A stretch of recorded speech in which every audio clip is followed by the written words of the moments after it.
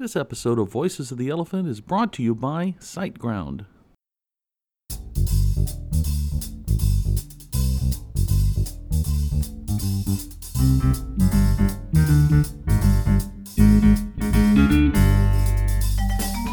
Welcome to the Voices of the Elephant podcast. Each episode of Voices of the Elephant brings you an interview with a member of the PHP community.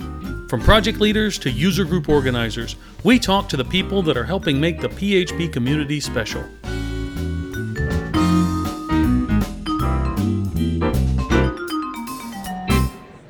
Hi and welcome to another episode of Voices of the Elephant. My name is Cal Evans and we're here in beautiful Las Vegas at ZenCon 2017.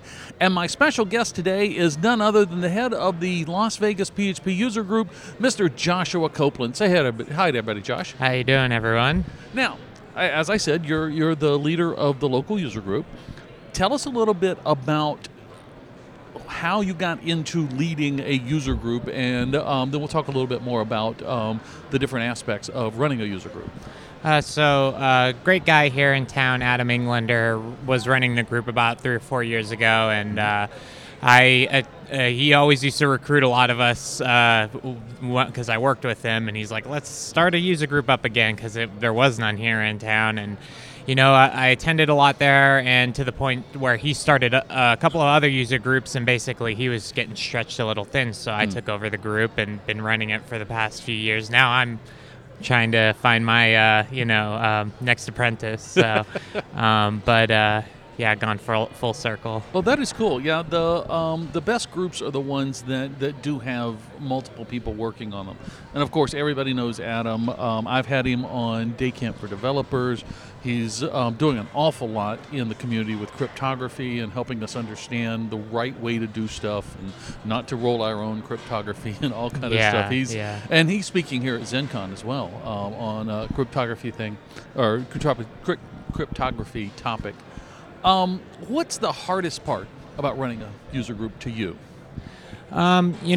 Keeping everybody interested and the momentum going is always, a challenge. If you let the kind of day-to-day slip on keeping that thing going, your attendance drops and, the excitement drops. So making sure you're always getting interesting topics, interesting speakers, and really just, sponsors, that whole deal. Yeah. It's a challenge to kind of keep all of that stuff moving forward and keeping everybody kind of, engaged, really. Now, what do you do to overcome that? How do you keep the momentum for PHP Vegas up?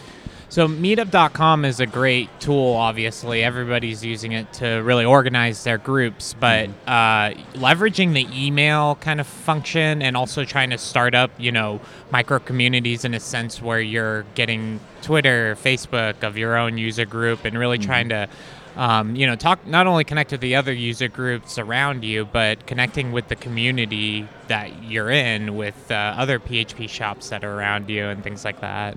Yeah. Well, that's very true. I run the West Palm Beach PHP user group in Florida, and yeah, you're right. Keeping that momentum is very important, and if you can keep the energy high, then that solves a lot of the other problems that you've got. Now, is it just you, or do you have a team of other people working with you, of other volunteers that help keep the group working? I've got a couple of volunteers. One really solid guy is Robert Cox here in town. He helps out with the group a lot, so I'm hoping eventually he can get to the point to where he can take over the group or someone like that. He just had a kid, so he's like he hasn't showed up for a little while, so...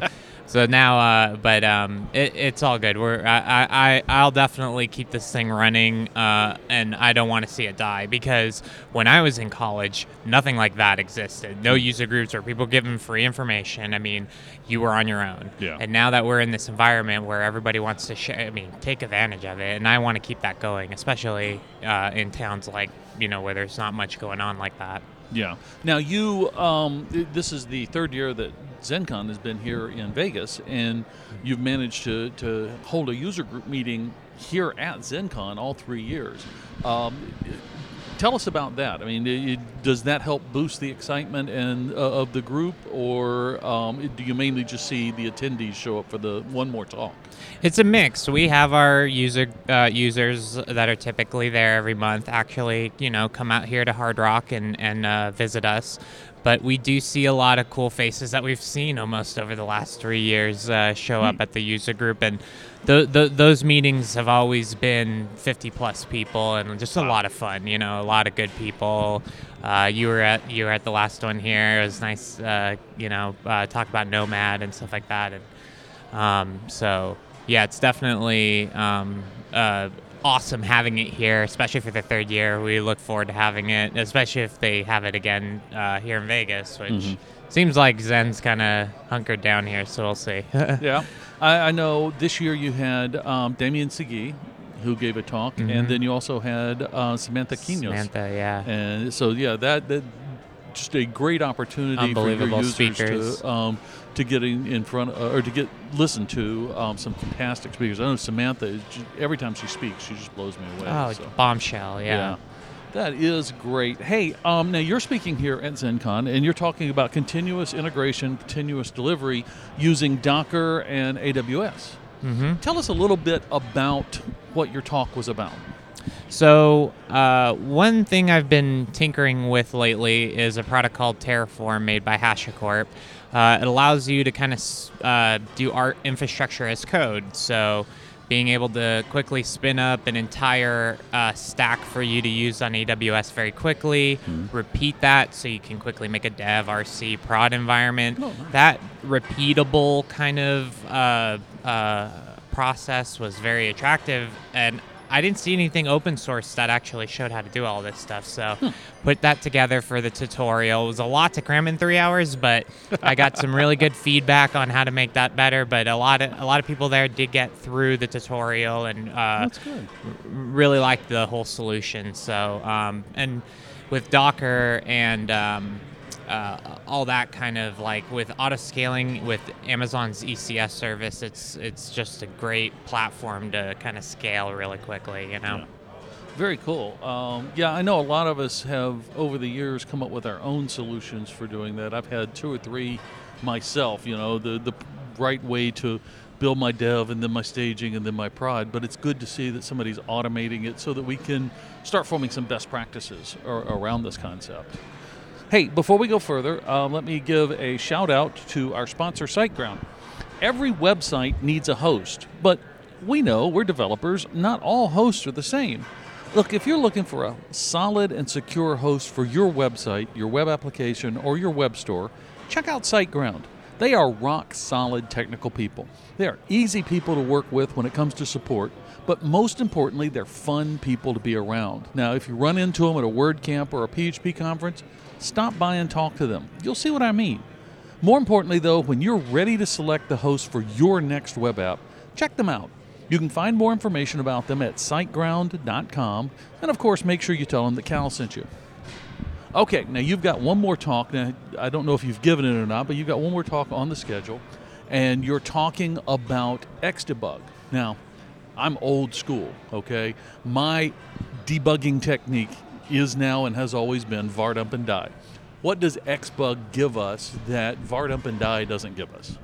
So being able to, in real time, debug through your application and actually visually see or even alter the way that your application is running during runtime is just unbelievable, because now you can start to see those edge corner cases very quickly versus having to put different kind of inputs and refresh a page, check the output, and kind of do that over and over. And so it just makes you more productive. There's every now and then where var dump, there's nothing wrong with it per se, right? It just makes you more productive using tools like Xdebug. You're gonna, make your life a little easier in the long run. And now you can actually, when you've got a breakpoint set and you're stepping through line by line, you can actually change variables and then continue execution. Change the value of a variable and continue execution.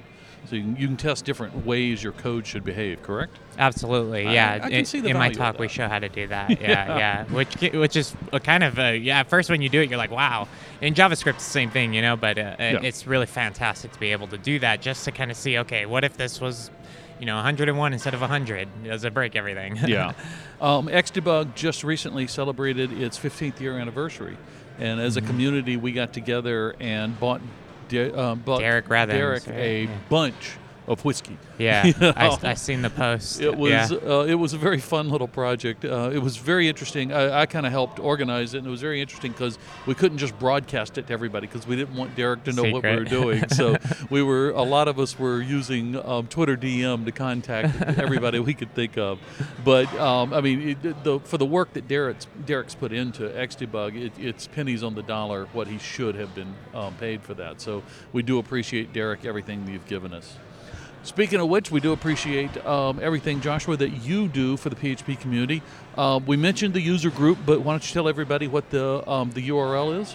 phpvegas.com. You can also see us on meetup.com. Okay. So if you're here in Vegas or in the Vegas area, or if you're going to be in the Vegas area, check them out and see if you can attend one of their meetings. Well, Josh, I want to thank you for taking the time out of your schedule here at ZenCon to be with us. I know you could have been at a talk, but you're actually sitting here with me in the exhibit hall. I want to thank you for that. Thank you for everything that you do for the PHP community, because I know that a lot of times being the leader of a user group is a thankless job. The only time people notice it's when things go wrong. So let me be proactive and say thank you for everything that you're doing for PHP. Oh, well, likewise, Cal. You've been an instrumental mentor in all of this as well, so thank you. Thank you, sir. Yeah. Well, and I want to thank you, the audience, for being with us on yet another episode of Voices of the Elephant, and we'll see you right here at the next episode. Thanks for listening to Voices of the Elephant. Voices of the Elephant is copyright EICC Incorporated and released under a Creative Commons Attribution, No Derivatives, Share and Share Alike license. To nominate someone to be a guest on Voices of the Elephant, visit our website and click on the Nominate link. The URL is voicesoftheelephant.com. Elephant is, of course, spelled ELEPHPANT.